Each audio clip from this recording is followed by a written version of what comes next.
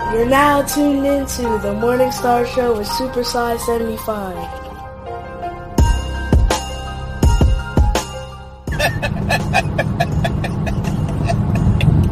Hey, don't shoot the messenger.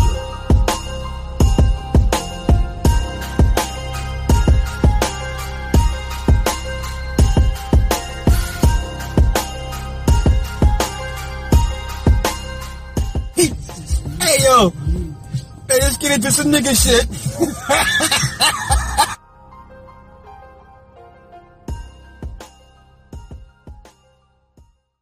All right, welcome back to another edition of the Morning Star Show featuring your host, Super Sly 75. I am your host, Super Sly 75. I'm going to give a shout out to Rod on the boards, Cindy Ashby, the executive producer. You can always find us on www.onthewakeupradio.com. We are also on SoundCloud, YouTube, iTunes, Google Play, and Stitcher for the replays.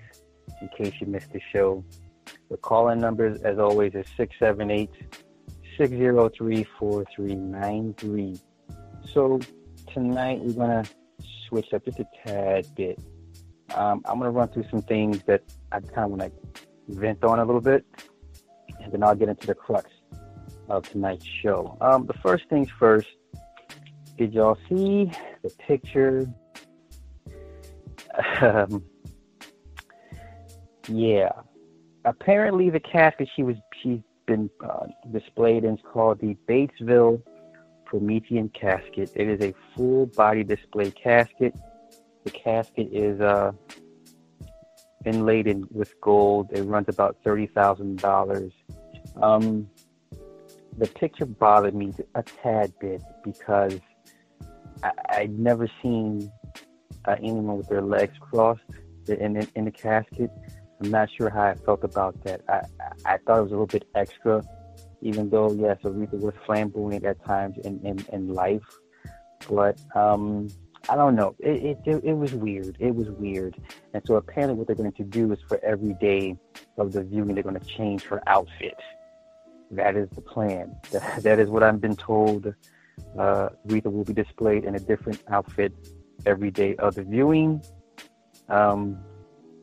She is by far Detroit's finest, but the legs crossing, I'm not sure if that's a sign or a signal to somebody else per se, but I just found it a little bit odd and just a tad bit unnerving for me. I can't speak for anybody else. The second topic I want to run through real quick, the New Jersey Supreme Court has now ruled that dash cams are not to be used for public use or display. Now, let me pull it up to be exactly. I'm going to tell you guys the wrong thing. Okay, the dash cam ruling.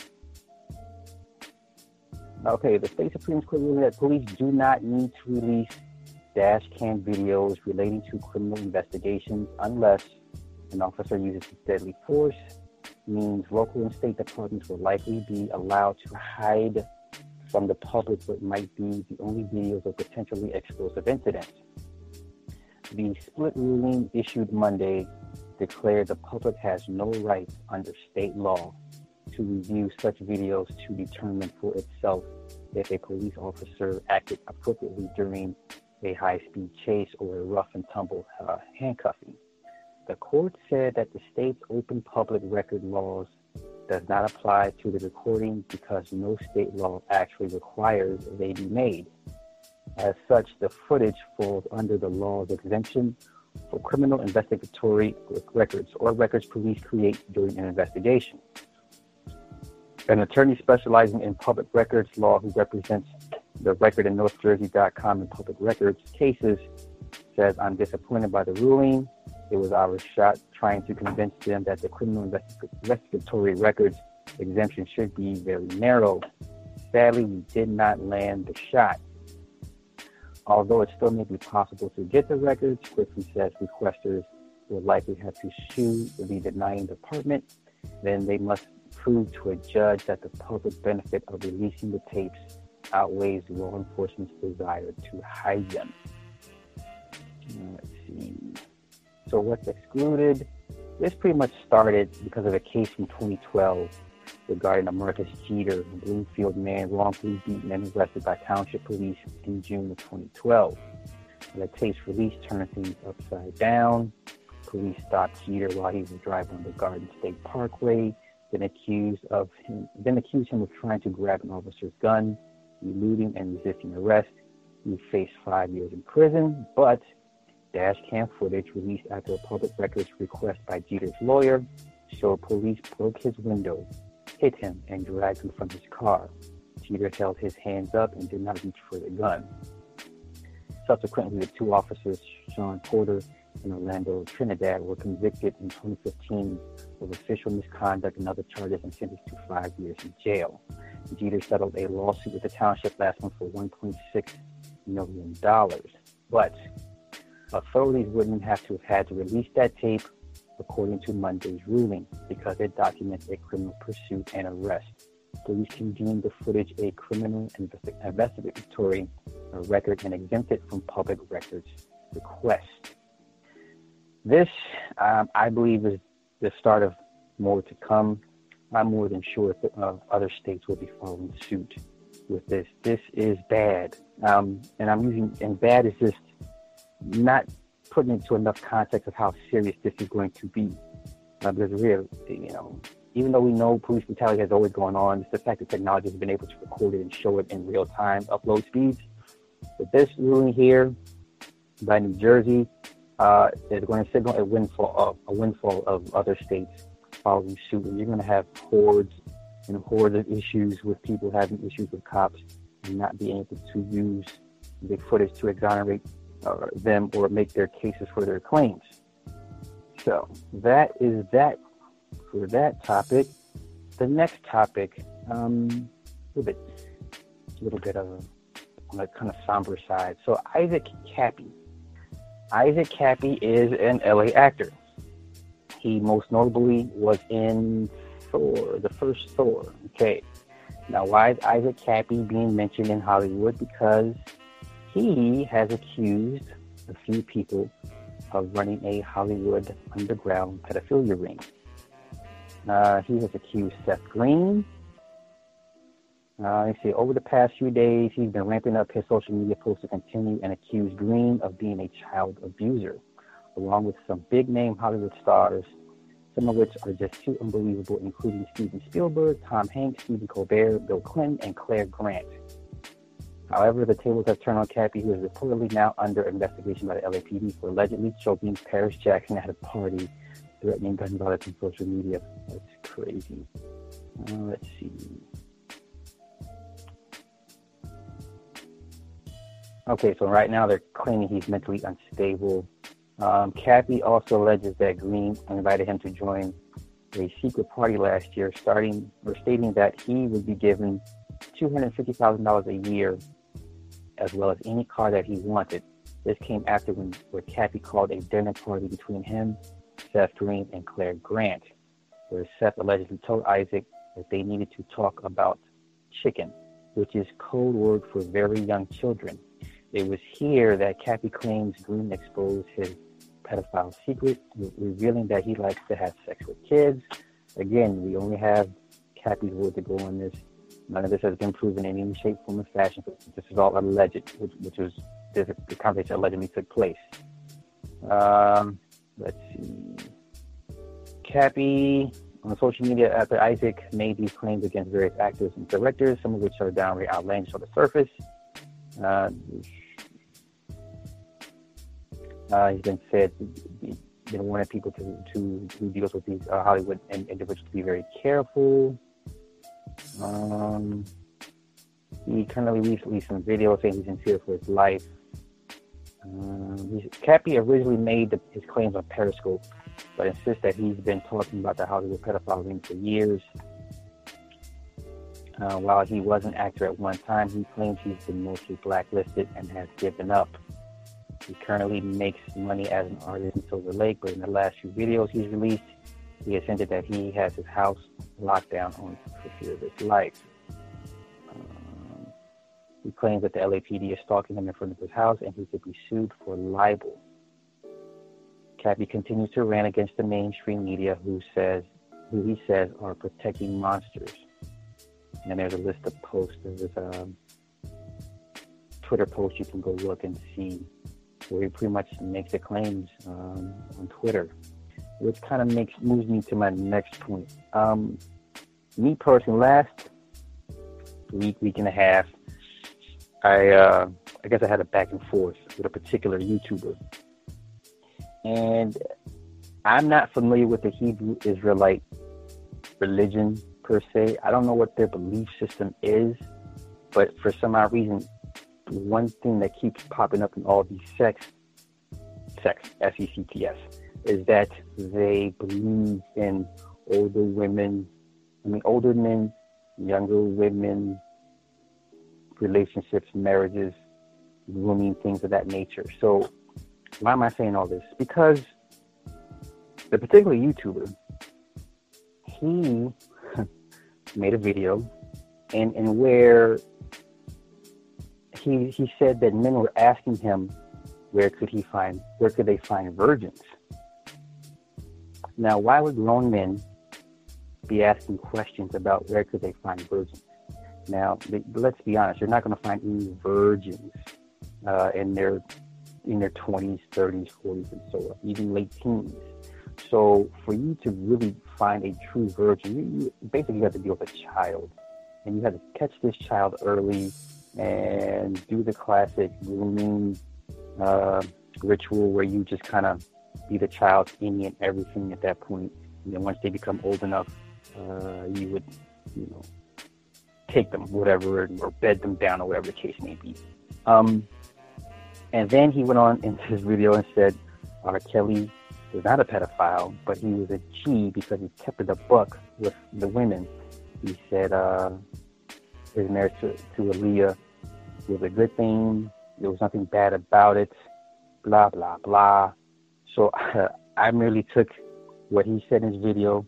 I posted it on my page. If you haven't seen it, it's still up there. I'm not taking it down for nobody. It was his own words. I didn't add any commentary to it. So what ended up happening was his channel became instantly demonetized, right?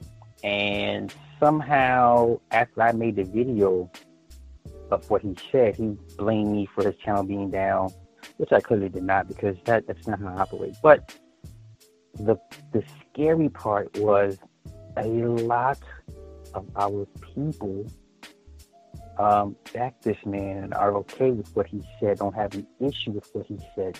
That is the most disturbing part. It's funny. I can sit here and talk about white pedophiles all day. I can talk about the Clintons and Jared and Podesta and the Flying Lolita and Pedo Island. All I can talk about the white folks all day long, which means nothing if we don't act or deal with the ones that we have in our own backyards. That means your own family members, your uncles, your aunties, your mothers, your father, whoever has done anything to you. And the fact that we still sweep it under the rug and don't make it a national issue, or at least a community issue. Now, once again, I'm not well versed in the whole Hebrew Israelite thing, but I'm surprised I haven't heard any Hebrew Israelites come out and denounce what this man has said. Now, I've seen a couple that identify as Hebrew Israelites try to deflect or say he didn't mean what he said, he meant it in another context.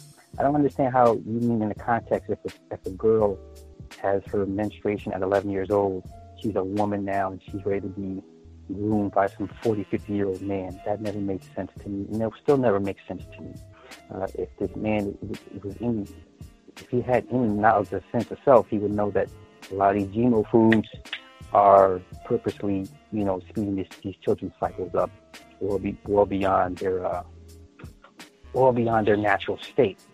So for this, and then once again, he pulled his video down. I guess he got a lot of flack, which he should, but I'm not happy. This dude should be driven off any major social platform, spouting this rhetoric. And anybody that supports him is just as bad, if not worse. I'm still shocked that no one really in the YouTube community has really addressed it. A few people have spoken about it, but it has not caught on. So, which tells me there's a lot more people that's okay with this. I would expect a lot of women to kind of go after this dude for that, but apparently that's not the case. And I will still keep beating the drum for this. I won't let this issue go away. But like I said, it's just it's disturbing. Like, it's a lot of people in our community that's okay with this, and I mean a lot. So that's what I've been dealing with. That's the first part of my little YouTube beef. Second part of my little YouTube beef was Janet Hubert. Janet Hubert, you guys remember, it basically is this. She's been known, everyone knows her to as the dark skin did. And I don't mean dark skin as a denigration term of her skin complexion, but that's how you differentiate her from Daphne Maxwell Reed's light skin Viv, because no one remembers her Daphne's full name. They remember her as light skin Viv. Okay, so she went to Facebook, made another rant about Will Smith. Now, mind you, this is the same woman that claimed Will Smith drove her son to suicide years ago. Okay, this is the same woman we're talking about. So she made a video, put it on Facebook. It went viral. It was sent to me. I just reposted the video. Maybe 48 hours after I posted the video, she sent me a cease and desist and called me a bottom feeder and told me to take it down, yada, yada, yada. And I'm like, wow, I'm trying to help you get your message out, because for the last 20 years, we've heard how evil Will Smith is, and we call Alfonso Ribeiro a tampon for Will Smith, yada, yada, yada. This woman is mentally ill. Seriously, mentally ill. Mental illness is another issue in our community that's not addressed. For whatever reason, I don't wish ill for the woman, but she definitely needs help. She definitely needs to stop posting messages on the internet in hopes of it not being shared and spread, which kind of goes against the whole nature of you posting it to begin with. But that is what it is. I'm over it. I'm so over it. So that's how my week has been. The last 2 weeks have been for me, YouTube-wise. Now, let me go into what I'm most upset about today. For those that watch Power, they have decided to kill off Kanan. I was emotionally invested in the character of Kanan. Deeply, deeply disappointed in the writers and the decision to kill off this character. I thought he had the most moral stance out of all of these evil people at the end of the day, because his motives were justified. He was wrongly set up by, basically the kids that he raised and taught, and he wanted revenge. Simple enough. I can understand that. I haven't been this emotionally invested in the character since Opie from Sons of Anarchy was killed off. I haven't been this upset since then. And I know Cecilia, and I'm ranting, but 50 was the only reason I even watched the show. For me. And, I'm really bothered by this. I know this is petty, and I know this is like way off topic. And I know niggas is like, what the fuck is he talking about power? Yes, I'm talking about power. I'm upset. Kanan I was Team Kanan. Okay?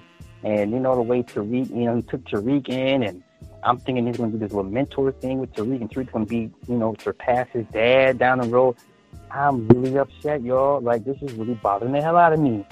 So now I'm like, I'll finish out the rest of the season. Next season, no Kanan.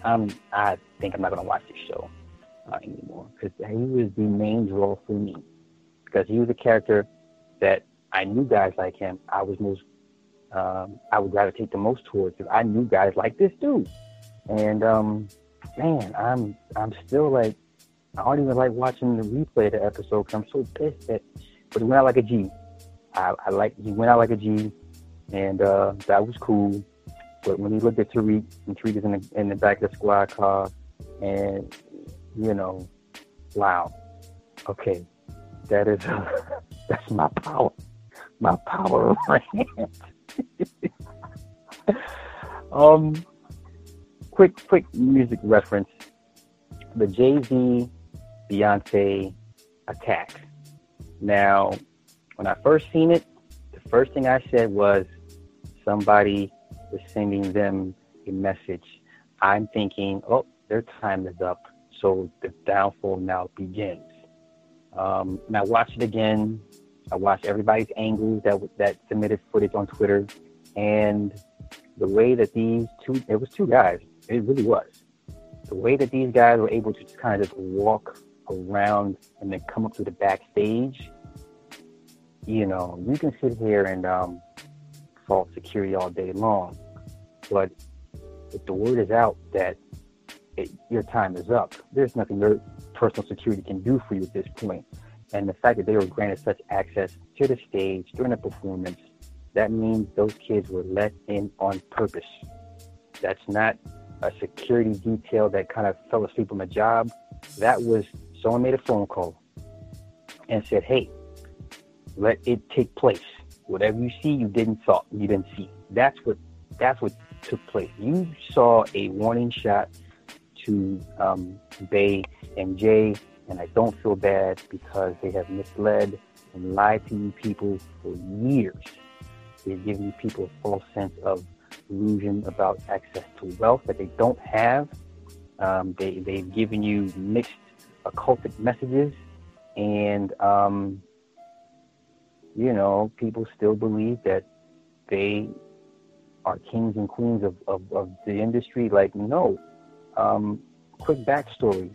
We know that Jay took a check from Live Nation for $150 million for them to cover his tour expenses.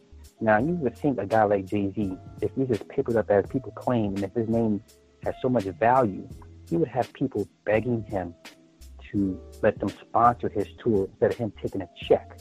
Okay? If this man has so much money, why are you taking someone else's check? You should be cutting checks, not vice versa.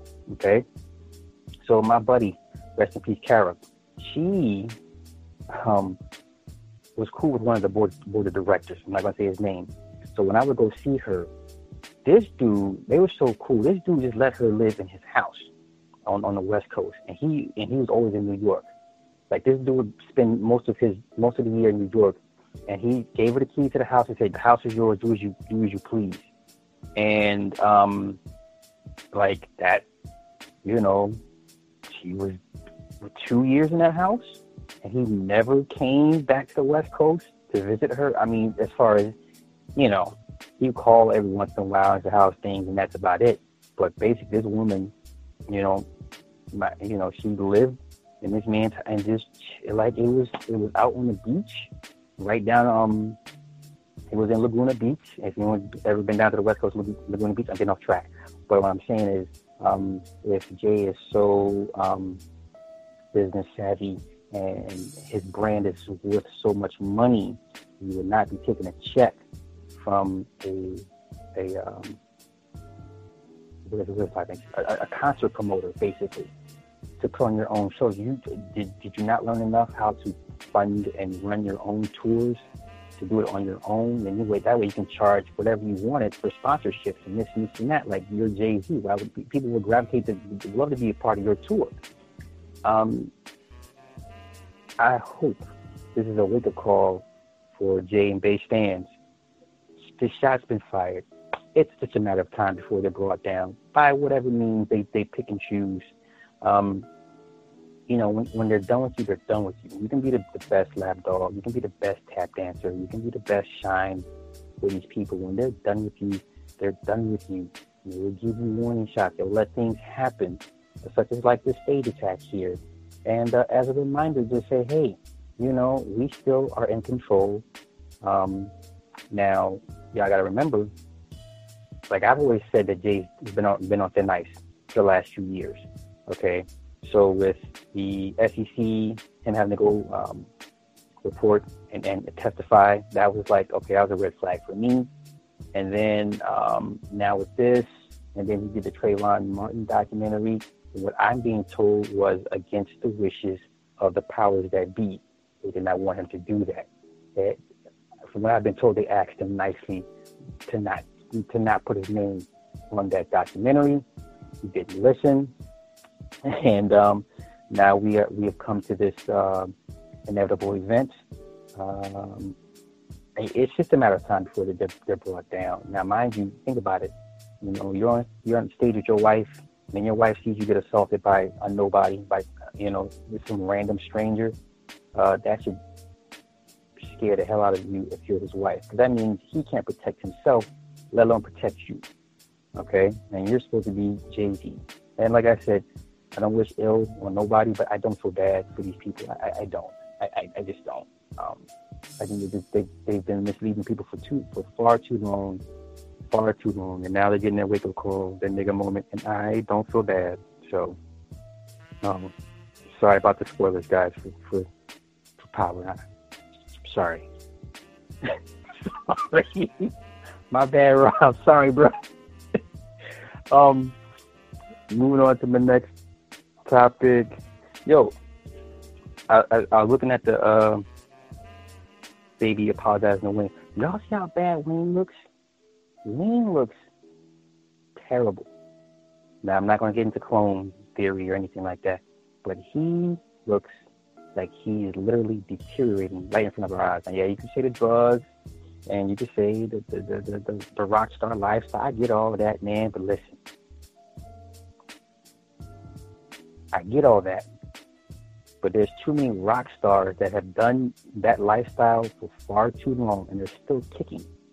This dude looks like he's on his way out, like, as of, next month. He looks horrible.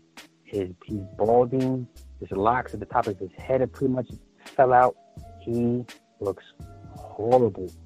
My God. I don't see how he's still walking around breathing.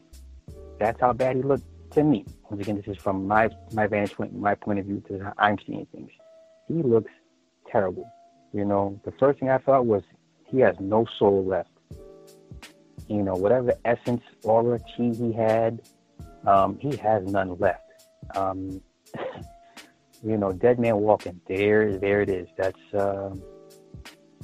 what no soul looks like. And when I say that, I don't mean like, when it's taken from you, when it's been slowly drained up out of you, not through your own will per se, because he was indoctrinated as a kid. So you got to keep in mind a lot of things he went through as a child was not of his own volition. So this is what happens when they suck you dry. And then he looks pretty much out of it. So I understand why now, he would be still back on drugs, trying to escape and whatever, kill the pain. But he looked horrible. Okay.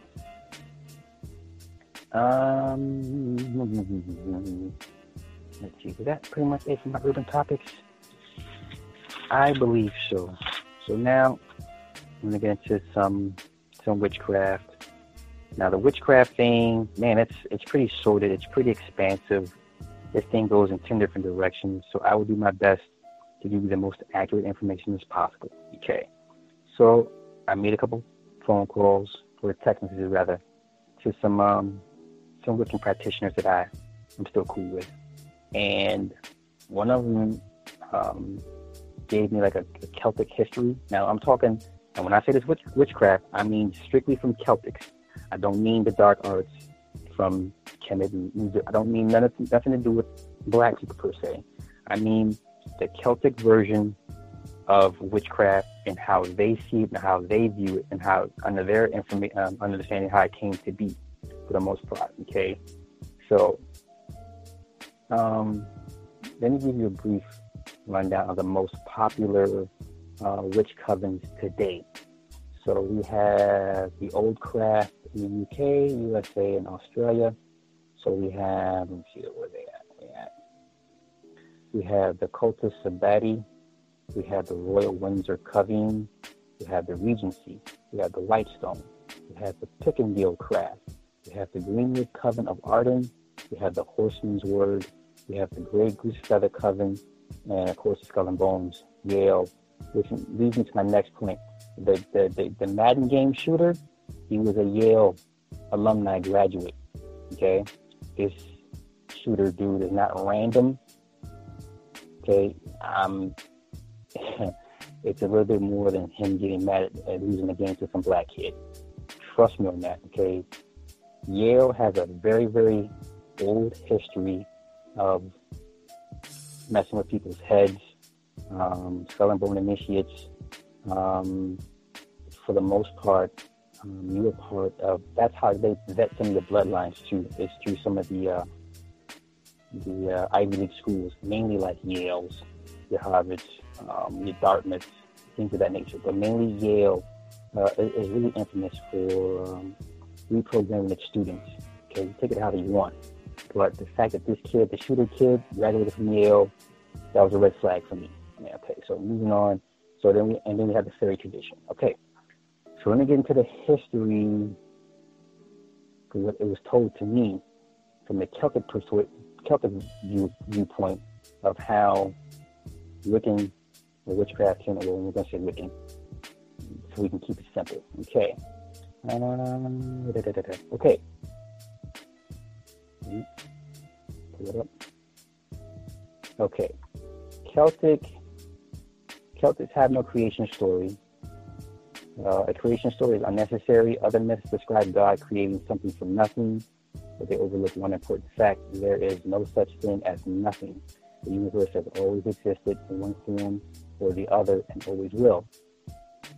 The Book of Invasions is an ancient Celtic myth, describes wars between several Stone Age people named the Fomorians, Partholin, the Numids, and the Furbogs.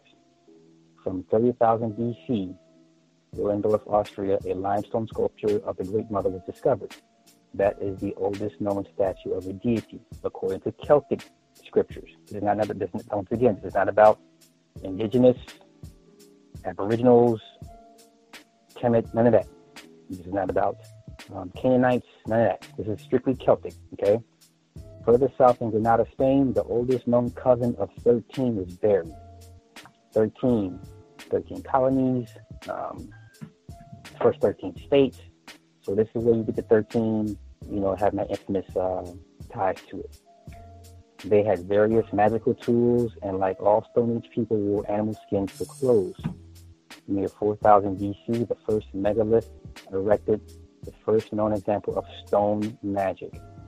2800 BC, pre-Celtic people began construction on Stonehenge. The magic circle makes its appearance. 2000 BC, Avonbury stone circle was built by the Beaker people. Okay. 2000 BC again, the Book of Invasions records the arrival of the Tuatha de Danann in Ireland. Later, the Celts settled in the British Isles.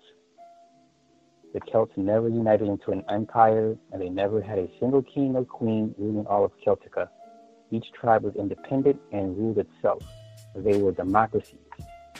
As are many cousins today, this practice of independence may explain why Wiccan cousins today are not a nationally organized religion with a central leader. Wiccans are too independent to subject themselves to one leader. This is not a weakness as a new religion claims, but a strength. The separation of independence of covens prevents mass corruption and the loss of individualism. For Wiccan is not a religion of followers, but leaders. Once again, 2000 BC, several North American Indians stenciled handprints on rock art. 2000 BC, the ancient pentagram is displayed. Of 1500 BC, the Celts reached North America. They write Ogam on stones and built several stone structures. Once again, Celtic people, I'm not trying to dispute history or anything like that, just from the Celtic point of view. 1200 BC in Britain, people worshipped Bel at Stonehenge. 992 BC, King Solomon of Israel began to worship the goddess Ashtoreth and built many temples called high places for many gods and goddesses. King Solomon is said to have invented the Kabbalah system of magic. 900 BC, the Druids are established. 874 BC, the Historia Regum Britannia records that King Bladud of Britain encouraged the study and development of magic throughout England. Caesar may have been correct in saying that magic came from Britain instead of Persia. I'm not going to touch that. I'm still going to say it came from Persia, if anything. Okay. 714 BC, Jewish prophet Isaiah likely mentions the Tuatha de Danann in Isaiah 21:13. He calls them Dedanim. 17 BC, in 2 Kings chapter 21, Manasseh, king of Israel, placed a maypole, like Ashereth pole, in Jehovah's temple near both courts of the temple. He built altars to all starry hosts, the zodiac, which is another word for the starry hosts is the zodiac signs. 713 BC, the Bible mentions several magical beings: the satyr, which is the earth spirit, and the screech owl, a wind spirit, in Isaiah 34:14. Dragon, a fire spirit, in Isaiah 13:22, and unicorns, a water spirit, in Isaiah 34:7. Let's see. Oh, I had a caller. My bad, caller. Sorry about that. 700 BC, the Zoroaster, the medium prophet, taught about all gods and all evil. Much of the new religion's beliefs were taken from this religion. Christians claim they get the belief in a Satan from the Jews. It's been disputed. The Jews, contrary to Christian claims, never adopted a Satan, but neither did Wicca. So that's up for dispute. 600 BC, the Bible in Jeremiah 7:18 and 44:19 describes pagans, which are the Celts from Turkey, making cakes for the goddess, building a bonfire, burning incense, and pouring out drink offerings. So these rituals are still practiced by witches today. Okay.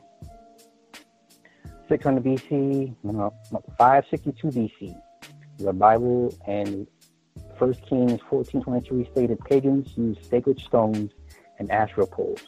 These sacred stones were placed in a circle around the worship site. The Asherah pole is a maypole. These pagans believed that all trees were inhabited by the goddess called Asherah, and they're called the Dryads of today. 500 BC in Britain, people worshiped the Apollo at Stonehenge. 230 BC, the Greek botanist Theophrastus wrote a book on using herbs for medicine. About 45 BC, a Roman poet, Tibullus, wrote about a worshiper of the goddess Hecate, casting a magic circle, singing and eating cakes as Wiccans do today. 40 BC, Proprietus, a Roman poet, wrote about the witches using herbs. 20 BC, Horus, a Roman poet, interviewed a witch named Comedia. In the interview, Horus refers to a book of spells and magic as science. He also wrote in his satires about two witches practicing sympathetic magic and worshiping the goddess. 24 Strabo, the Greek geographer, wrote the Celtics didn't waste their natural resources. 150 BC, Lucius Apelles, a Roman novelist and philosopher, wrote in his De Measure that magic was a noble art and not evil. He also wrote the novel Metamorphosis, where a woman named Meroe worshipped the mother goddess Isis. 313 BC, Christianity becomes the official state religion of the Roman Empire. At a meeting at Milan, bishops for the first time declared that all gods except their god was false. 385, Emperor Theodosius I established the death penalty for using magic. 450, the Historia Regum Britannia records that King Vortigern of Britain used magicians in his court. This is after Britain was supposed to be a Christian nation. Okay. Emperor Marian of Chalcedon in 451 AD invented the doctrine of Mariolatry, that is the worship of Mary. 542, King Arthur unites Britain and established a policy of dual allegiance to both pagan and Christian. Let's see. The Historia Regum Britannia states that Arthur used some 200 astrologers from Monmouthshire. Additionally, Merlin, according to the Historia Regum Britannia, had a familiar spirit. Familiar spirits are strictly forbidden in the New Religion's Bible. 597 reports that Pope Gregory I sent Augustine to the Angles of Britain because they had completely rejected Christianity. 616, the Anglo-Saxon Chronicle reported that Eadbald, king of Kent, rejected Christianity and followed pagan customs. 633, the Historia reports the murder of King Edward's trusted magician. That was a big deal. 793, Anglo-Saxon Chronicle reported that heathens destroyed churches. Let's see. Most churches were built over pagan holy sites. In fact, Notre Dame in Paris was built over Cernunno's temple. Cernunno name is carved under the altar. Worms Cathedral in Germany is built over a temple of Zeus, and St. Paul's Cathedral in London was built over Diana's temple. 919, the Norse Kingdom of Europe is established by Reginald, bringing the Norse religion influence into Wicca, such as runes and Norse mythology. By 1000, the Christian church had adopted the pentagram as a symbol of the ascending of Christ into heaven and the 5 wounds of Christ. A pentagram is stained in glass, is displayed in Worms Cathedral in Worms, Germany. Okay. In the Middle Ages, the wear of the witch's high conical hat became a rage in fashion. The hat was a safety device. Country folk, while traveling through the forest, would be struck by falling cones or branches. As an object fell, it struck the cone of the hat and would bounce away from the wearer's head and face. In 1050, the church for the first time declares that the Roman god of light, Lucifer, as Satan. Once again, 1050, the church for the first time declares that the Roman god of light, Lucifer, as Satan. You see where they spin this, right? Okay. 1229, the council at Toulouse denied the Bible to all except priests and higher officials. They were reason to prevent people from interpreting it. 1324, Dame Alice Keitler, a Wiccan, wealthy, attractive, and influential Anglo-Irish lady, was charged with witchcraft. She appealed to King Edward II, and all charges were dropped in spite of the enormous evidence that she was indeed a witch. 1349, King Edward III establishes 2 covens of 13, the Order of St. George and the Order of the Garter. George's covens for the Prince of Wales and the Garter coven for himself. The Garter was a symbol of a coven and was worn by the high priestess of the coven. And if you understand what I'm talking about, a garter is the garter belt. You know, the garter belt that the husband takes off the wife during the wedding ceremony. Okay. By the end of Edward III's reign, he had acquired nearly 170 garters. This practice of the high priestess wearing a garter continues with modern Wiccans today. So basically, when you take all you husbands that took off your wife's garter belt during your wedding, you just practice some Wiccan. That's a Wiccan thing. So, 1431, Joan of Arc, convicted of witch and the saying of the church, was burned at the stake by the official church. Joan of Arc came from Lorraine, an area before and after her time was declared to be the center of witchcraft in France. Joan of Arc was often called the Maiden. The Maiden is an office held within a coven. Okay. Also, her friend Gilles de Rais, a close friend of Miss Arc, was executed for alchemy. 1540, Martin Luther supports the death penalty for pagans. 1550, John Calvin supports the death penalty for pagans. Okay. 1584, Sir Reginald Scott wrote The Discovery of Witchcraft, protesting the horrible treatment of witches, and asked the public to review the legal process. 1588, the British fleet engaged the Spanish Armada at the Battle of Gravelines on July 27th through 29th and routed it. The Spanish Armada was still a threat to the mainland England, for if the troops landed, England would be lost. So the pagans cast the magic for the destruction of the Armada, and the storm destroyed much of the Spanish fleet. Now, that's an important part because there's been another time when witches or magicians got together to fight in a war. And it's about Hitler. I'll get to that point. I'll make the connecting points in a minute. Okay. So 1628, Robin Goodfellow is published. That's Robin Hood for everybody. It displays a picture of the witches' god with 12 worshippers inside a circle, documenting a coven of 13. 1663, witchcraft is reported to be numerous in America. 1693, Governor Phipps ended legal witch hunts. 1703, Judge Nicholas Trott of Charleston, South Carolina stated, there are witches and they have done good for the common cause of religion. Okay. 1706, Grace Sherwood of Princess Anne County, Virginia, was tried as a witch. but she was released. 1717, the Druids' religion publicly reinstated. 1735, English witchcraft laws were repealed. 1736, American witchcraft laws repealed. 1816, the end of the burning times. Pope Pius VII abolished the practice of torturing witches. 1821 to 1823, the famine in Ireland, which is the potato famine, I believe, drives many Irish pagans to the U.S., bringing much of Irish witchcraft to the American covens. 1872, the Druid Society is founded in Germany.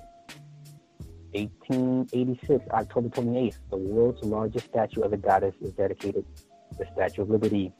An interesting note is, why was there so much support for the establishment of the pagan goddess in a so-called Christian nation during economically hard times? That is a good question. Okay, so now we're getting to the meat and potatoes of this. 1920s, witchcraft was revived in Europe and America. 1887 to 1927, Sir Arthur Conan Doyle publishes Sherlock Holmes. 1908, Winston Churchill becomes a Druid at Blenheim Palace.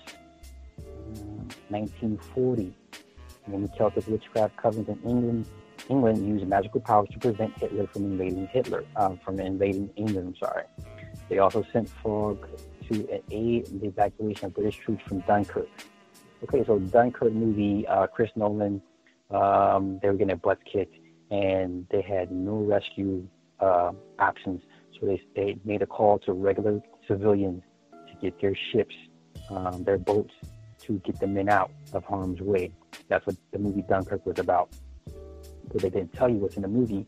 They had witches bless all the people that are going to go out and go save rescue the soldiers. Okay. 1960, the Vatican prohibits the harassment of witches. Once again, 1960, the Vatican prohibits the harassment of witches.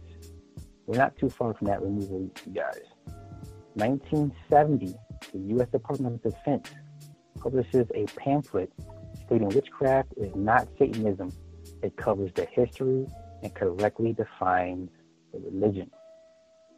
1982, the United States Air Force chaplain proves Staff Sergeant Nathan Crisp to function as a Wiccan lay leader and provides the use of chapel facilities for worship. That is the Air Force people in 1992. Okay.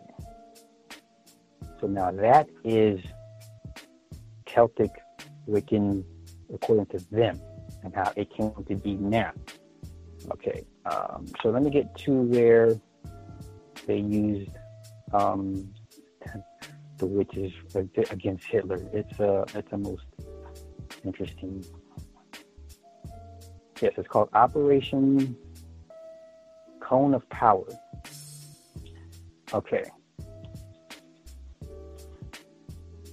In the summer of 1940, just weeks after narrow escape by the British armies at Dunkirk, the United Kingdom was braced for the onslaught of the threatened German invasion.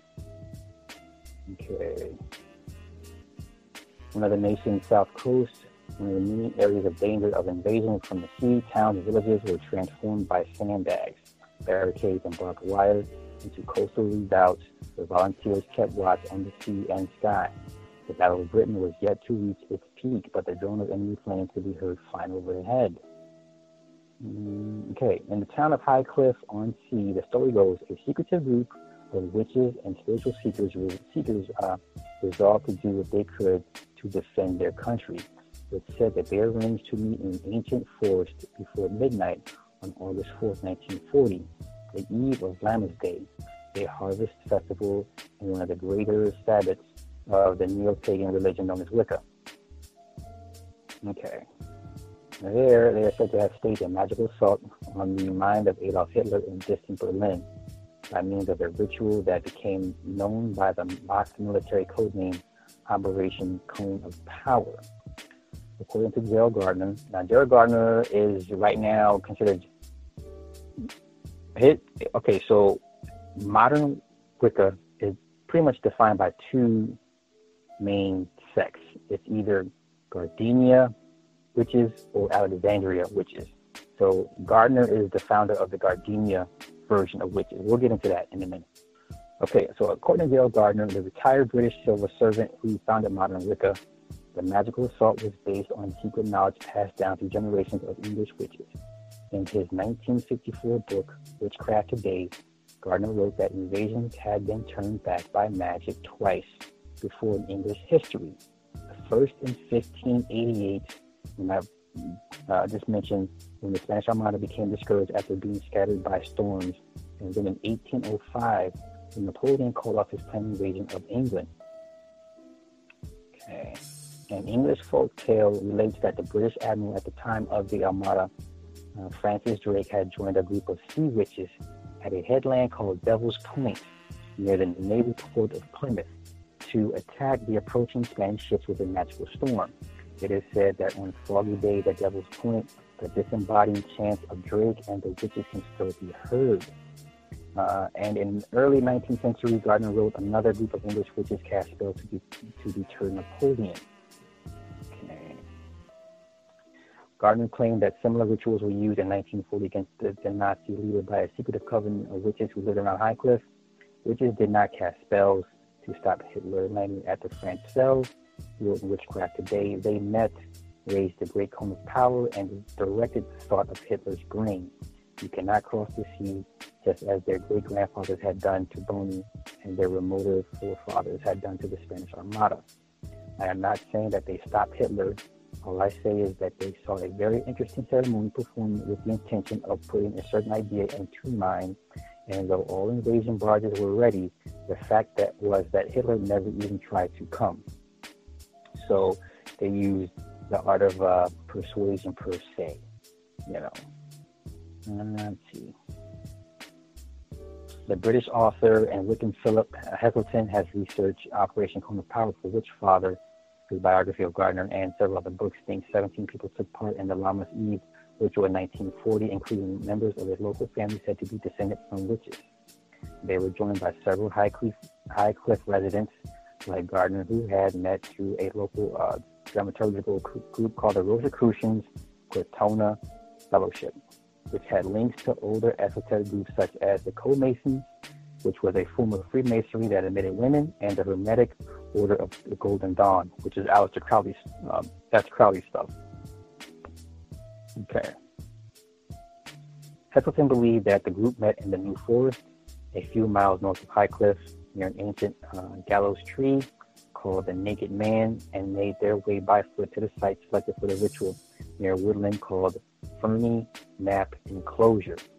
In a forest clearing surrounded by pines, Heselton wrote in Witchfather, they marked out a witch's circle, the stage for their magical efforts, in place of a traditional bonfire, perhaps for fear of being spotted by an enemy, aircraft, or local air defense warden. A flashlight or shuttle lantern may have been placed to the east of the witch's circle in the direction of Berlin. As a focus for their magical assaults, naked or sky-clad, as Wiccans say, they began to dance in a spiraling pattern around the circle, building up to communal aesthetic state that they believe can control magical forces. As they danced, their chants echoed the magical formula Gardner said had been used in earlier ceremonies against the Armada and Napoleon, a psychological assault on the mind of Adolf Hitler that they hoped would weaken his resolve to invade England.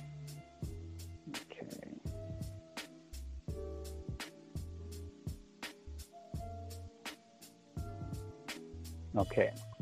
Now, it says whether or not the ritual happened, it tells us something about what those witches wanted to be true. It's also about the power of witches to do something that is nearly impossible. It is also about the patriotism of these witches, and it also talks about the power of witchcraft to channel the energies of the earth, of nature, through their bodies to create this cone of power. Okay.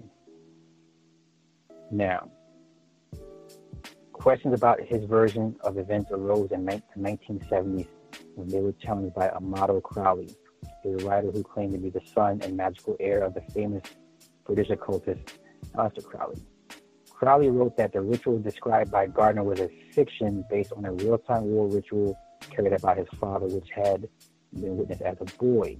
He claimed that the ritual, dubbed Operation Mistletoe, had taken place in the Ashdown Forest in Sussex in early 1941, with a detachment of Canadian soldiers dressed in wizardly robes and the dummy in Nazi uniform seized on its room. Okay. Operation Mistletoe, related by Richard Splint in his 2008 book, Secret Agent 666. The British authorities only wanted the superstitious Nazi leaders to learn that they were being attacked by British magic, but after the plan was dropped, Crowley went ahead and did it on his own.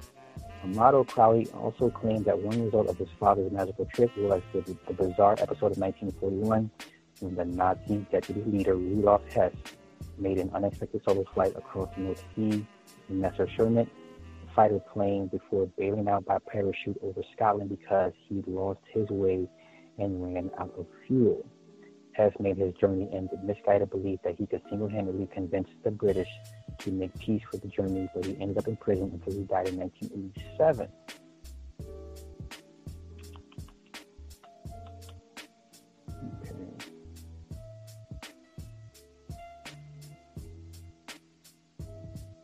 Okay.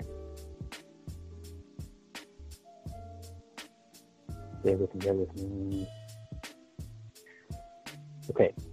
Heselton believes that the Operation Cone of Power probably did take place as Gardner describes because such magical ceremonies would have been an important expression of belief for the community of witches who have been come to known as the New Forest Coven.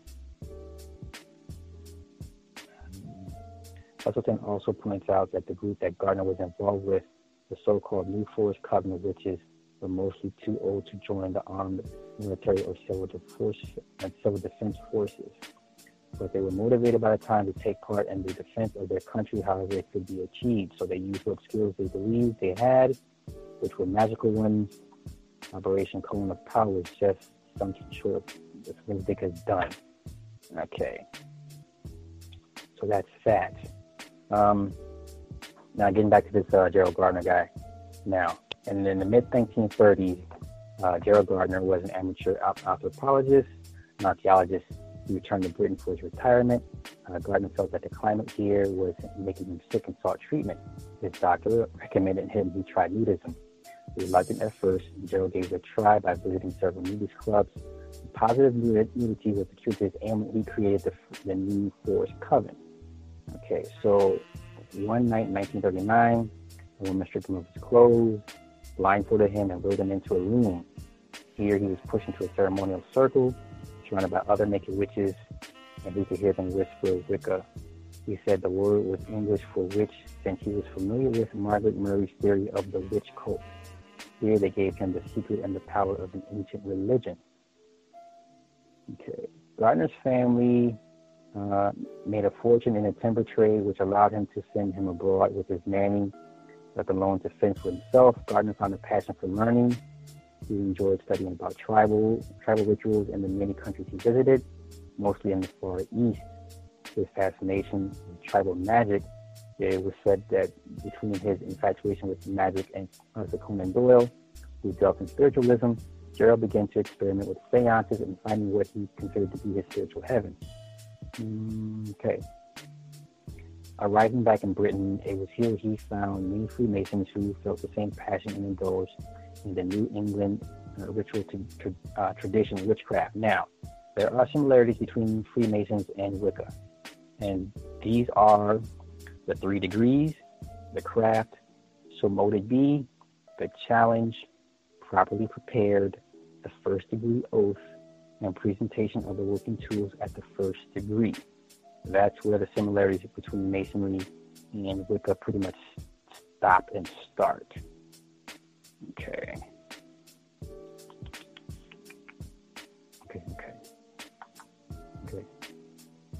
All right, so getting back to Gerald. Okay, one night, 1940, Gerald and Southern, okay, we'll pass all this, the Nazi thing. Okay, the Great Circle was erected at night with the Great Cone of Power, a form of magical energy being raised and sent to Berlin with a command you cannot cross the sea. Okay, there's a picture, there's his book of his magical drawings and stuff. Okay, so the book. Okay. In the 1940s, being an open Wiccan was seen as radical and could land you in jail. Britain was still orthodox.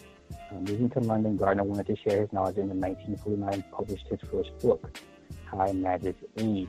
This fictional book was filled with tribal-esque rituals and ceremonies, slowly but surely indulging in invading society with his craft. Many people say this book is what led to Britain banning their hate and war against witchcraft. Okay. It became Gardner's duty to do whatever he could to make sure Wicca lived on for centuries to come. In 1954, he published yet another book, Witchcraft Today, teaching others how to embrace it fully. Following came the opening of his Wicca museum that included newspaper coverage and television interviews. Now, that's the first line of modern-day Wiccans. The second one is called the Alexandrian tradition. The Alexandrian tradition of Wicca was established in the 1960s by Alexanders and his wife Maxine. Originally, Alex claimed to have been initiated by his grandmother when he was 7 years old, but later admitted that it was untrue. In fact, he was initiated into a regular Gardnerian coven by one Patricia and Arnold Crowther, initiated a lady by the name of Pat Kapansky. Okay. When Alex began to publicize Wicca, he encountered a strong opposition from more traditional members of the craft. Some saw it as nothing more than a bid by Alex for personal notoriety. Others thought he was profaning a mystery. Okay. Dan and Stuart married over the past 29 years, published several books about Wicca, What Did You Do, published in 1971. Focuses completely on the Alexandrian tradition and remains the best guide to the way in which a typical Alexandrian coven operates. Rare, but perhaps still available in secondhand shops. The second book was called A Witch is Born, which also sheds light on traditional Alexandrian covens. Okay.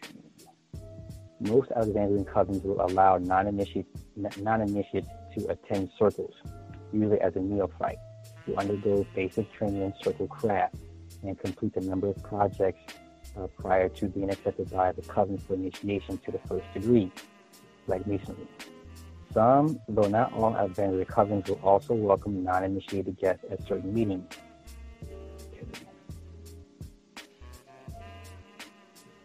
Alexandrian Wicca uses essentially the same tools and rituals as Gardnerian Wicca, though in some cases the tools are used differently and the rituals have been adapted.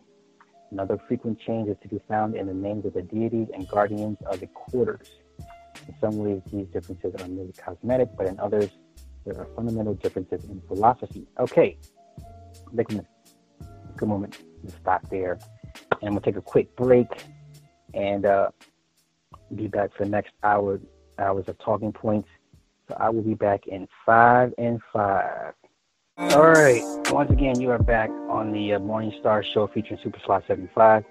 I'm your gracious host, Super Sly 75. I want to give a quick shout out to Ra on the boards and producer extraordinaire Cindy Ashby. So we always catch us on the www.onthewakeupradio.com. We are on SoundCloud, YouTube, iTunes, Google Play, and Stitcher for the replays. You can find me on YouTube under Superstar 75 and Heavily Flawed Individual. Merchandise is available also at teespring.com/Superstar75. All right, so we were just briefly conversing, and I'm being facetious when I say briefly conversing about witches and Wicca. Like I said, that was the background I gave you is from the Celtic version. Like I said, there's many, many different versions of witches. I'm not going to sit here and say who claims to be the first witch or the first practitioner of Wicca. But like I said, you do have references to the dark arts, which mainly, was referring to those of melanated hue that practice the arts that were passed down to non-initiates, Tamahu, things of that nature. Let's see. So I'm going to talk briefly about the Grand Canyon. Now, why am I talking about the Grand Canyon? Because I did not know that the Grand Canyon apparently has an underground cavern where giants supposedly lived. Okay, so the story goes, bear with me. I'm trying to find a newspaper article. Okay. So basically in 1909, I believe it was the Arizona Gazette, or called the Phoenix Gazette, they published a story that saying basically they found an underground cavern, which is pretty inaccessible. And in this cavern, they found the bodies that were wrapped in certain fabrics, and these bodies were at the very least roughly 9 feet tall. Okay, so let's see here. Okay, one of the most prominent interesting facts of this story, the names have been given to the several prominent features in the Grand Canyon on the north side of the Colorado River. They are called the Tower of Seti, the Tower of Ra, the Horus Temple, the Osiris Temple, and the Isis Temple. This story originated in a newspaper article in the Phoenix Gazette on April 5th, 1909. Professor S.A. Jordan of the Smithsonian Institute discovered a rock-cut vault in the Grand Canyon. The cave entrance was supposedly very hard to get to. Let's see. The mummies and artifacts found relate to that. It's now impossible to get to in this area of the Grand Canyon. It is now supposedly off limits, even to park personnel and under military control. Let's see. The cave entrance is said to 2,000 feet above the river. And there's drawings of the underground cavern. Okay, the Smithsonian denies any knowledge of the excavation.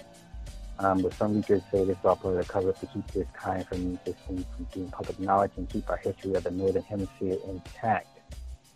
Okay. They say you can look at the Olmec heads and depict African faces that were found in Central America as reference.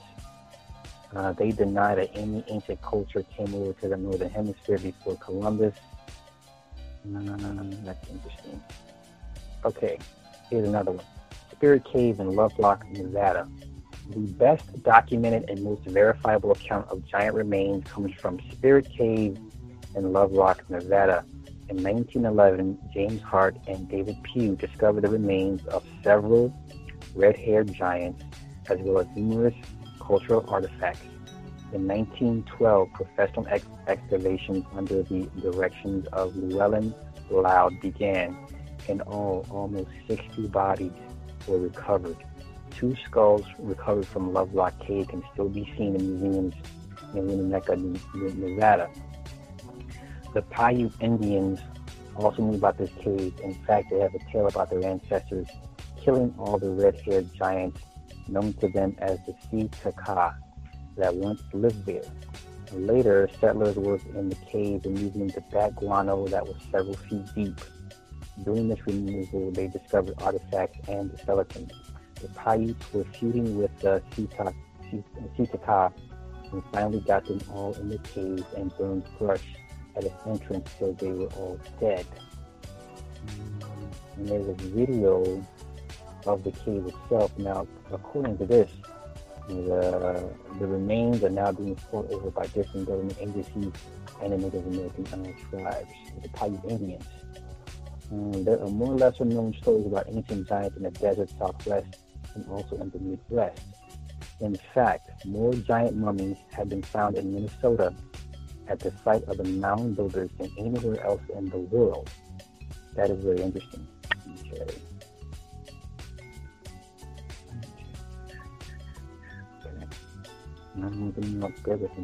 Okay.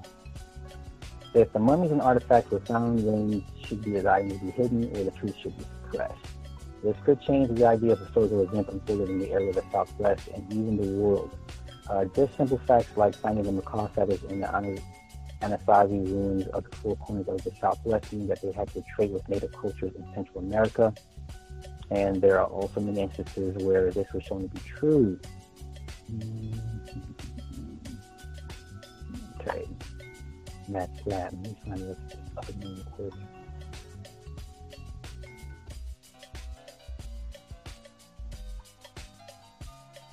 Okay.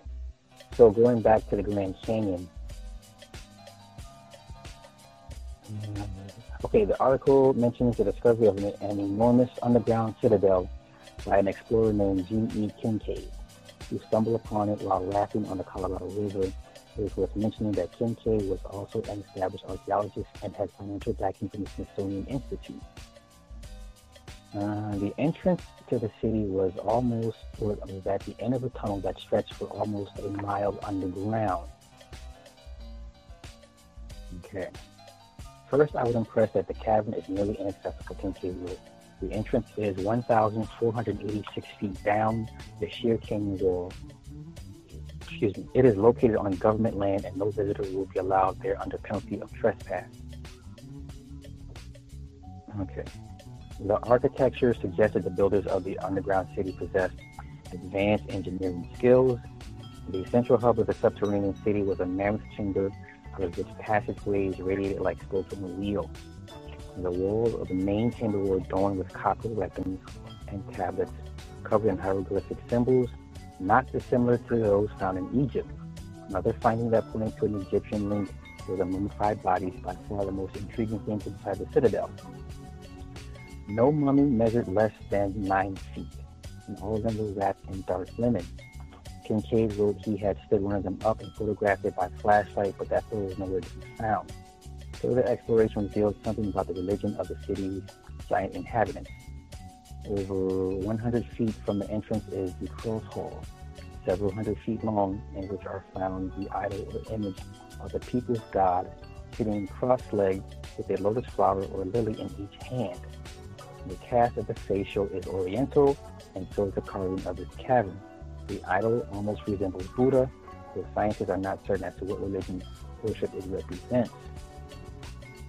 The article records that the discovery of the pottery and instruments, all bearing the signs of having originated elsewhere in the world, such a melange of cultures is rarely counted in archaeological finds, making this discovery one of the unprecedented importance. The last chamber that awaited exploration is what Kincaid and his partner, Professor S.A. Jordan, believed to be a ceremonial crypt. It was located at the end of the large room where all the other mummies had been found. There is one chamber of the passageway which is not ventilated, and when we approached it, it was a deadly, smoky smell struck us. Our light would not penetrate the gloom, and until stronger ones are available, we will not know what the chamber contains. Some say snakes, but others think it may contain a deadly gas or chemicals used by the ancients. He says the whole underground installation gave one of the shaky nerves the creeps. Okay, unfortunately, the article stops before giving more details about this crucial discovery. In fact, no other official mention of this underground city has been made. Okay. John Rhodes once said that he knew the exact location of the entrance to the city, but that it was guarded 24/7 by soldiers carrying M16 rifles. Okay. All right, so that was that as far as the Giants is concerned. And once again, if you have any questions or anything like that, sorry guys, you can't hear me. So yeah, if you have any questions, the call-in number is 678-603-4393.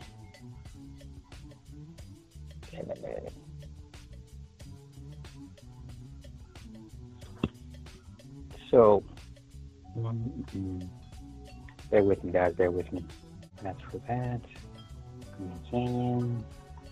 Let me see what else is in my notes I want to cover tonight. Let's see. Okay.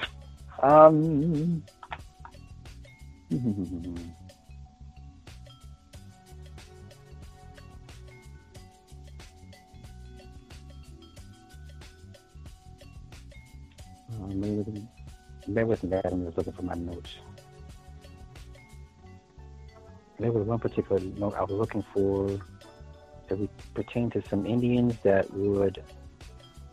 built their huts on the side of a mountain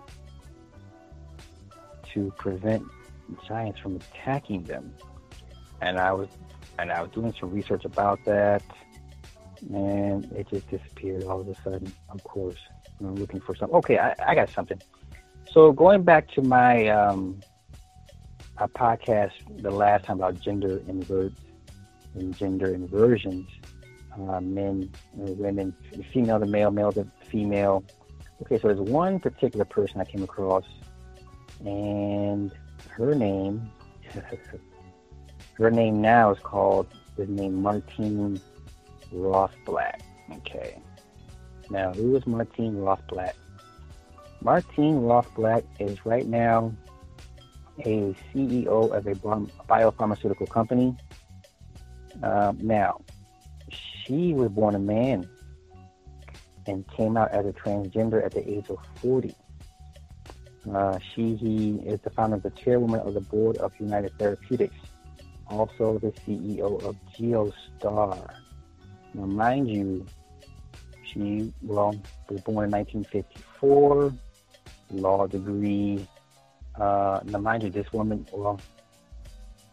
she is the co-creator of Sirius XM satellite radio. Now, if you know the history of Sirius, you go into the Dog Star. I'm not going to get to the astrology part of it. So, yeah. Yeah, a lot of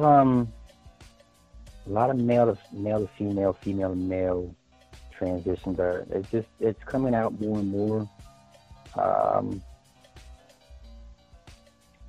Weird. Okay. Come on to some more notes. Bear with me. Okay. Quick note about Hitler. So Hitler is the grandson of Lionel Nathan Rothschild. Now, we all know he's a Jew. Okay. So the bloodline goes, you have Lionel Nathan Rothschild, and his son is Alois Hitler. And then he birthed Adolf Hitler. And Adolf Hitler is the precursor to Evelyn Rothschild. Evelyn is the current big dog Rothschild.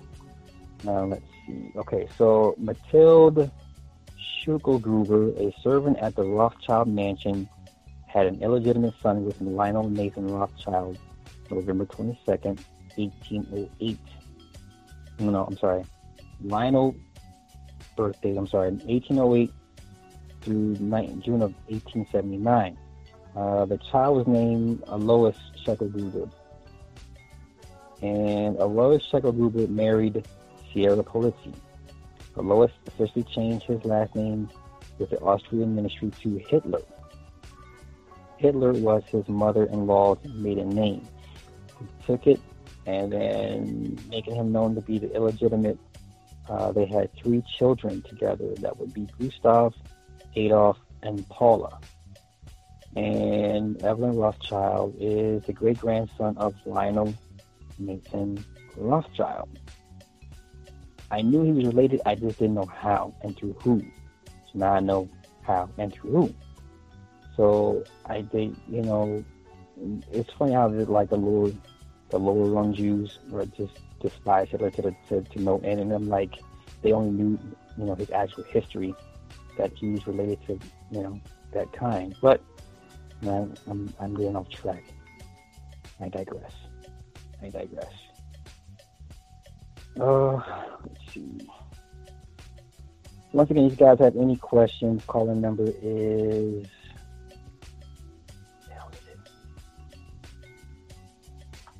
Call number 678-603-4393. What I'm going to do is take a real quick break, and I'm going to wrap this bad boy up with a long-winded spell. So I will be back in about 5 and 5.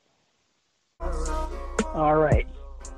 And you're back with the Morning Star Show featuring Super Slot 75. I am your gracious host, Super Slot 75. I'm going to give a shout out to Ron the Board and producer extraordinary Cindy Ashby. You can catch us on www.onthewakeupradio.com. We're also on SoundCloud, YouTube, iTunes, Google Play, and Stitcher for the replays. The call-in number is 678-603-4393. I can also be found under SuperSly75 and heavily fought individual on YouTube. Also, merchandise is available at teespring.com/SuperSly75. So, last stretch, we're going to wrap the thing up with some more kind of magical stuff here. Now, first things first, you always taught that you were born with 5 senses, okay? And you actually have 4. You have 4 physical. Well, we got a caller on the line. Caller, how's it going? Who is this? Hello? Caller? Hey, Yeah, how you doing? How you doing? It's 12. What's on your mind tonight? All right, I just had a couple questions for you. Sure. First question. You know the Hebrews, they talk about King James being a black man. I was trying to see if there's any evidence for that. I've heard references that he was a melanated person. I personally don't have the smoking gun to back that up per se. I would have the person looking through myself. I've always heard that, but I don't have any concrete proof of that. Okay. All right. Then my second question is going to be, now you know about the whole BlacKkKlansman movie and all that. Now, did you hear about Bruce Riley? He came out. He's the director of Sorry to Bother You. And he came out and he was saying that Spike Lee fabricated some of the movie, just to sensationalize, to get people, to go, oh, look at this black man infiltrating and, to make the cops look good as well. Did you hear about that? That is correct. I read the book. The guy actually wow. wrote the book.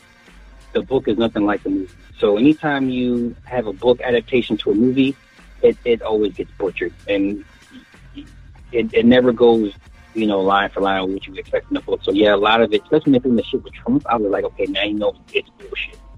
That this movie should have never mentioned anything about present day politics at all. But if you ask me, Spike Lee on his last leg at this point, like no one takes him serious anymore. To be honest with you, I mean the Chirac movie, this one, now I'm just like, I don't expect anything great from Spike at this point. I think he's done as far as a film director. That's just my personal opinion. Yeah. You said you actually read the book. So what was, not to stay too long with it, but what was the difference that you seen? Well, I don't know if you've seen the movie, but what was something that you seen in the book that they probably didn't mention in the movie? Well, you know how they condensed the timeline in the movie, and the book is much longer. Police work is really boring.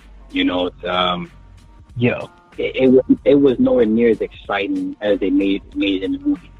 And then in the book, him and the guy that was his spokesman, they really didn't get along. So like in the movie, they were like really buddy, and you had this black Jewish coalition to come together to take down the Klansmen. It wasn't even like that in the book.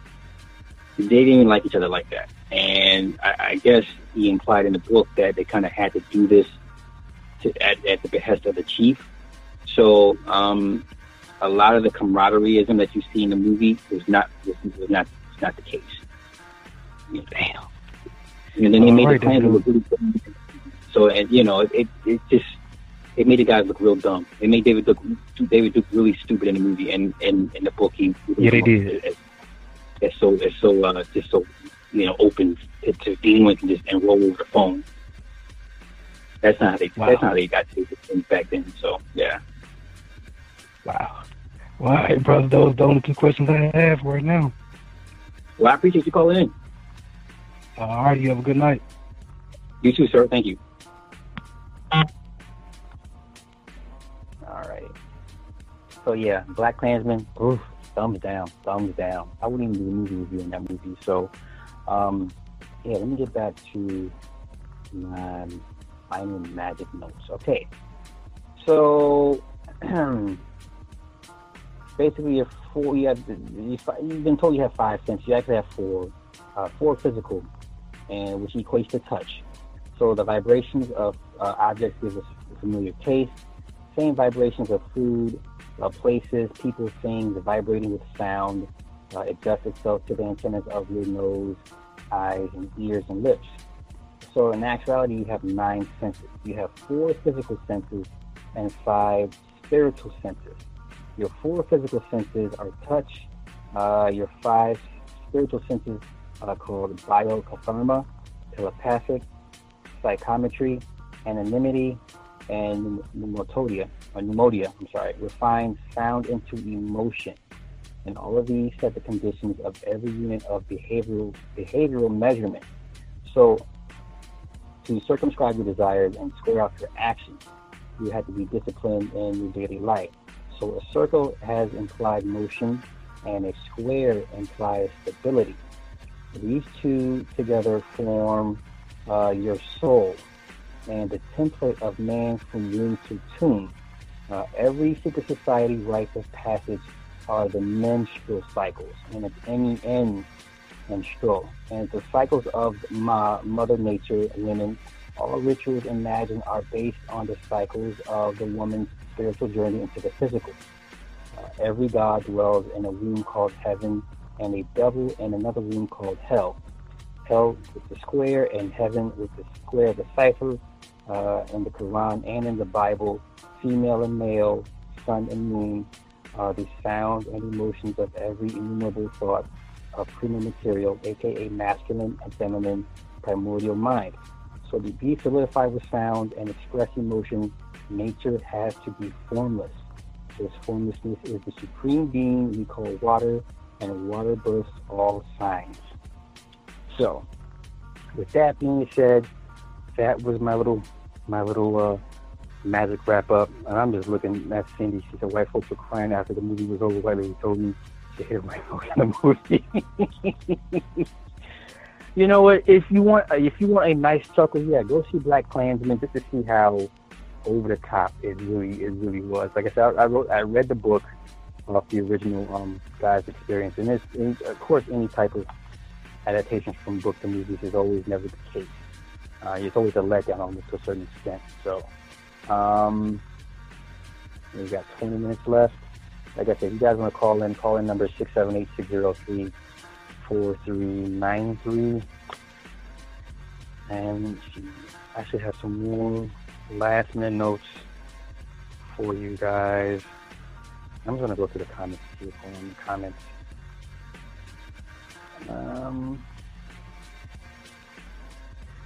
Bear with me, these comments are funny.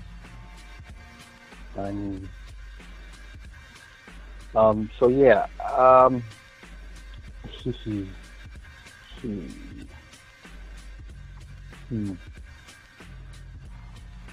Oh yes, let me talk about Michael Jackson and the Eagles.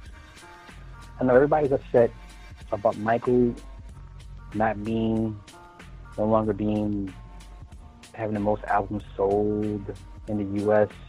because the Eagles took that spot. Okay, I need to bring some gravity to this situation. Honestly, people, how long did y'all expect Michael to have the greatest or the most selling album of all time? If I'm not mistaken, he sits at what, 700? Let me look it up. Sorry, I'm not telling you guys the wrong thing. Total album sales, and I'm going to make a point with this.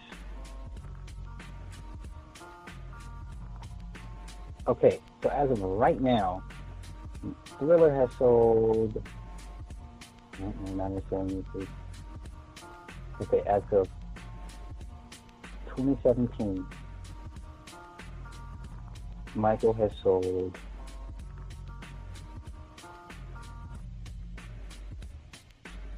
32 million. That's okay. Now, here we have different numbers. So they're saying that Thriller has sold 105 million copies globally. That's globally. In the U.S., they're saying it's 33. That's kind of an odd number, huh? 33 million. Anywho, moving on. So now he doesn't have the top selling album in the U.S. Globally, he still reigns supreme. Now, for some odd reason, we got people upset and all their feelings about Michael not having the number one album sold in the U.S. People calling conspiracy, and the people accusing people of fudging the numbers, yada yada yada. It's just ridiculous. How long did y'all expect Michael to to hold the top spot. We're talking about, what is it, 35, 40 years? Did people really expect him to be the top-selling album holder for forever? Now, let me get to the Eagles. Now, for the old heads to understand the Eagles are no slouch, okay? Now, by the time Thriller came out, they had already put out a greatest hits album. Like, the Eagles had been doing their thing for a good, long minute. And if you know anything about Don Henley and Glenn Frey, their solo careers alone, you know, will give anybody a run for their money. But what I'm saying is, I understand. It's okay. I'm not gonna really film. Yeah. So yeah, I'm scratching my head. I'm befuddled why, you know, blacks are so upset, and that the thought of someone could outsell Michael. And this is just the U.S. numbers. We're not talking globally. And I don't think people give the Eagles enough credit. Like, the Eagles they don't have not hits. They have timeless classics. Like, you don't know, you've heard Hotel California. Okay, you've heard that song somewhere. You've heard Don Henley's Boys of Summer, that one particular song. I mean, just give the Eagles some credit, man. Like, seriously, they're no slouches. I get it. We all love Mike. We hold Mike in high esteem and high regard. But come on, man. Like, don't act like some of these white boys didn't put in some serious work and make some seriously awesome records. And it's disingenuous,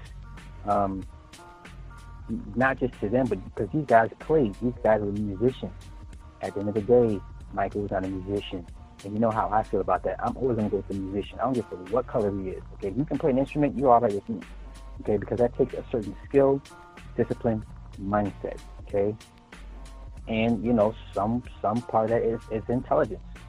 Okay, you gotta know your scales, chords, you know, your octaves, or whatever, your notes.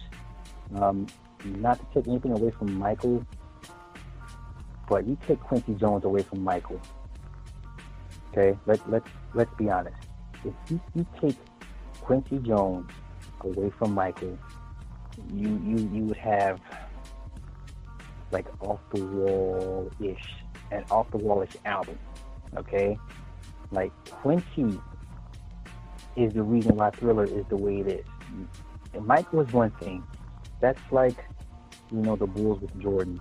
Okay, yeah, Mike put in the work, but it was Phil Jackson that gave him the triangle offense to run. Okay, give the coaches respect. I just don't understand how. I mean, this black folks out here really out here calling it a conspiracy that they fudged the numbers on purpose to knock Mike down a peg. Like, this is ridiculous. Like, the Eagles have always, that greatest hits album has always been a high seller, regardless. And you gotta understand that another part of the thing that works against, or that works for Michael, is not work for Michael, but for the Eagles.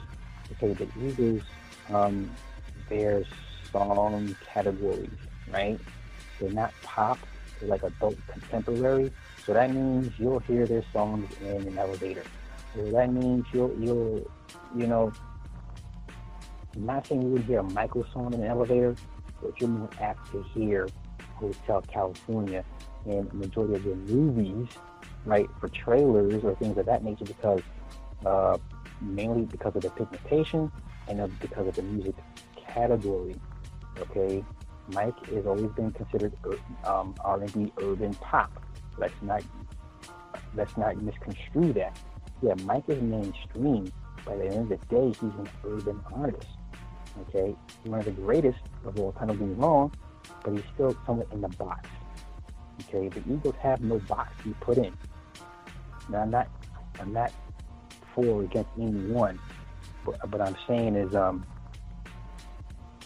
you know, like to diminish the Eagles, and I had that album, like the Eagles, that greatest hits album. If you listen to that Eagles album, you understand why I'm saying, like, yo, don't disrespect the Eagles like that. I'm just saying, like, that album is every song is a monster. Every song on that album is a timeless classic. I'm not saying Thriller doesn't have the timeless classics, but listen, you're not going to hear Billie Jean on,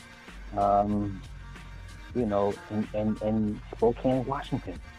Let's be honest. You're not going to hear it on that platform per se. You're going to hear the Hotel California on that platform. Okay? So,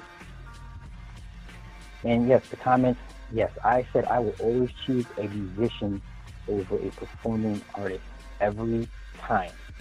Every time. Because to be a musician, you have to have some type of talent and discipline. Okay? You can practice singing and dancing all day. And I'm not saying singing and dancing is not a particular skill, but to play an instrument and to learn your chords and to read sheet music and to write sheet music. That's something totally, that's next level. I'm sorry. And like I said, I know this to Mike. I still put James Brown over Mike. You know why? Because James Brown was a musician. He could sit there and tell his band exactly what he wants, and he would change his songs and make performances. Y'all seen how James would do. This guy would find his own band members $5 for every missed beat during the performance. That's how sharp James was. This dude was a pure musician, regardless. No diss to Mike, and Mike is no slouch. But there's a certain there's a certain mindset, a certain level that you have to put these guys a little bit over. And like I said, you take Quincy Jones away from Thriller, you have Off the Wall, Part 2, basically. And then you got to give the writers credit for Thriller as well. Now, I mean, Mike wrote some songs, Quincy, but who was the guy? Rod Temperton, one of the writers. Yeah. So Mike's project was more of a collaboration amongst different individuals. Different people came together to help Mike take it to the next level. The Eagles didn't need to do that. It was the Eagles. Okay? You see the difference. There was 3, 4, 5 guys that played instruments that came together and said, hey, we're going to do this, and they wrote some monster hits. Okay? So I think I need people to get out their feelings and quit making everything about race and quit making everything a conspiracy if, God forbid, someone outsells somebody. The main thing all we cared about is that he outsold Elvis. I was happy with that. As long as he outsold Elvis, we're okay. So God forbid, not the Eagles. Like, come on, the Eagles, even if you don't know who they are, you know their songs. Period. You know their songs. You know their songs if you hear it. So, all right, I got a caller calling in. Caller, what's going on? Hello, caller? Hello, caller? Don't you talk about Michael. Oh, my God. Wait a minute. Let me put you on speaker real quick. I'm sorry, what did I say bad about Mike? Hello? Did I lose you? Okay. Caller sounded upset that I was talking bad about Mike. I was not talking bad about Michael. I'm just saying, like, come on now. Mike had a lot of help with Thriller, a lot of help. So I'm gonna leave it at that. If you guys just want to call in, the number is 678-603-4393. Let's see. And the Eagles. I'm just looking at the Eagles numbers, and they're like right there. They've always been like second or third behind Mike, so they've never been too far off Mike's pace. Yeah, at one point they were number 3. At one point they were number 2. So they went from 16 million to 26 million. They were never too far off the pace. And you gotta understand that, Mike had a huge machine. Mike had the MTV, once Tommy Mottola once Sony got involved and got in MTV's ass about not playing his videos and stuff, like, he had the visual to push to the next level. Like, The Eagles not so much, but like I said, I'm not taking away nothing from anybody, but don't act like, you know, the greatest hits album was no slouch or it was no fluke. Clearly it's not a fluke. Okay. Let's see what else. And these comments. And I personally thought Off the Wall was a better. I liked Off the Wall better than Thriller. Thriller was his pop record. That was his mainstream record. Off the Wall was like, this is Mike. You know, if you just wanna Michael, you know, if you just want Michael in his essence, Off the Wall. If you want pop Michael, mainstream Michael, Thriller. You know, it's pretty obvious. To me, it is. So, I got a question saying, do you factor in that there's a group and Michael solo? I mean, at one point, Michael was part of a group. So, you gonna put the Jackson 5 against the Eagles? Hell, I put the Silvers over the Jackson 5. The Silvers were far more talented, by far, than the Jackson 5. By far. The Barges, far more talented than Michael, than the Jackson, by far. But for whatever reason, it didn't work out that way. So, I mean, the Jackson 5 were cool, but let's not lose sight of what, you know, what's great. I mean, what not. The Barges and the Silvers far more talented than those guys. You take Mike, you take L, you take one of the lead singers of the Silvers, they can all match up just the same. So that's me personally. I like Mike, but let's not get crazy with this shit. Now, come on. You know, L can write. The Silvers, they were all writing, all of them. The Jacksons didn't write their stuff. Stop that nonsense. Okay? Those guys were always polished. They were already consummate artists. They were self-contained. Okay? Those first Jackson 5 albums were trash. But it is what it is. I don't want to get into a music debate. We can save this for the next time, you know. But, you know, like I said, no diss to Mike and the Jacksons, but let's stop. You know, you're talking about the contemporaries, they would get smoked. They would get smoked. I mean, the Partridge Family, they played me. You know, Dave Cassidy. Don't have me bring up David Cassidy. He could play. He could write music. You know, he was just a big teeny bopper just like anybody else. But it is what it is. I enjoy the conversation between. I enjoy the debates, but I just need people to have, you know, level heads when it comes to this. People put too much of their feelings and emotions into it. I'm trying to understand. It's understandable, you know. But it is what it is. But stop playing with the Eagles. The Eagles are no jokes. So yeah, with that being said, I got 5 minutes left. I'm not going to drag this out for you guys. I'm moving ahead and just going to end it right now. I will hold the line for maybe 1 more minute in case someone decides to call in. The number is 678-603-4293. So yeah. Like I said, no diss to Mike. I like Mike. I love Mike. I mean, musically, you could put Prince above Mike. You know why? Because Prince played instruments. Is that up for debate? I don't think so. I think Mike's songs. Okay, Prince was a better